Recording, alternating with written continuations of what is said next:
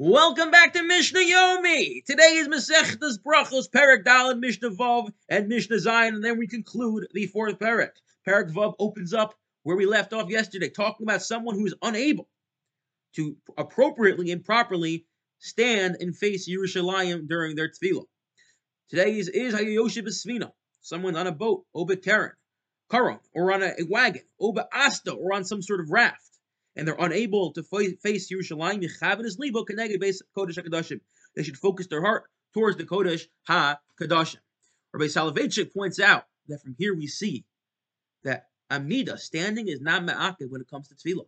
The fact that one, even though it's only b'diavad, but is able to be yotzei their tefillah, sitting on a donkey, sitting on a boat, sitting on the wagon, sitting on the raft, shows that standing is not integral.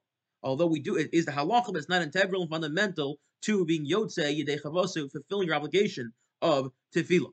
However, and that's the way the Rambam paskins. However, Tosfos disagrees, and Tosfos says no. That one is sitting is not yotzei their obligation. The question is, what do you mean? How does Tosfos read this Mishnah? How does Tosfos read the previous Mishnah? You're sitting. You're attacking your mom is sitting. How do you see read it? And says the Rav as follows. The argument between the Rambam and Tosfos is, once one has davened while sitting, because they cannot dismount from their donkey, or because they cannot get off the boat, and then they get to dry land, and then they get to a place where the donkey will be safe, must they go back and repeat their Shmona Esrei? The Rambam says no. Hayayoshi. Clearly the Mishnah says, standing is not ma'akev. Standing is not integral to it. Whereas Tosfos says, no, they must go back and repeat it.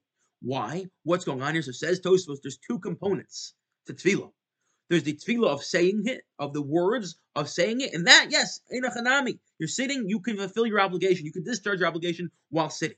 However, there's tefillah b'shlei muso. They're saying tefillah with all the accoutrements of standing with your feet together like a malach, of facing Yerushalayim with that kavanah of knowing your tefillah is going to Eretz Yisrael, and that component, that is a second component, and that you're not yotzei when you're sitting, that you're not yotzei when you're not facing Yerushalayim, and therefore that you have to repeat your Shmona Esrei for. So you're repeating your Shmona Esrei not because you didn't fulfill tefillah, but because you didn't fulfill your tefillah b'shlei muso. Mishna Zion. Rabbi Elazar ben Azariah Omer. Ein tefillas and musaf el b'chaver ha'ir. Tefillas musaf, according to Rabbi Elazar ben Azariah, is only said in the context of a minyan. Outside of a minyan, one is not obligated to say it. Whether one is within a minyan, without a minyan, one must say daven musaf. Meaning, the argument between Rabbi Elazar ben Azariah and the Chachamim is tefillas musaf a communal obligation or is it an individual obligation?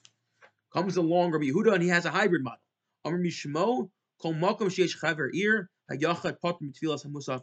So long as there is a minyan in the city saying musaf, if you are sitting at home, you do not have to say musaf. But if you're in a place where there is no minyan saying musaf, then you do have an obligation to daven musaf. Have a wonderful day.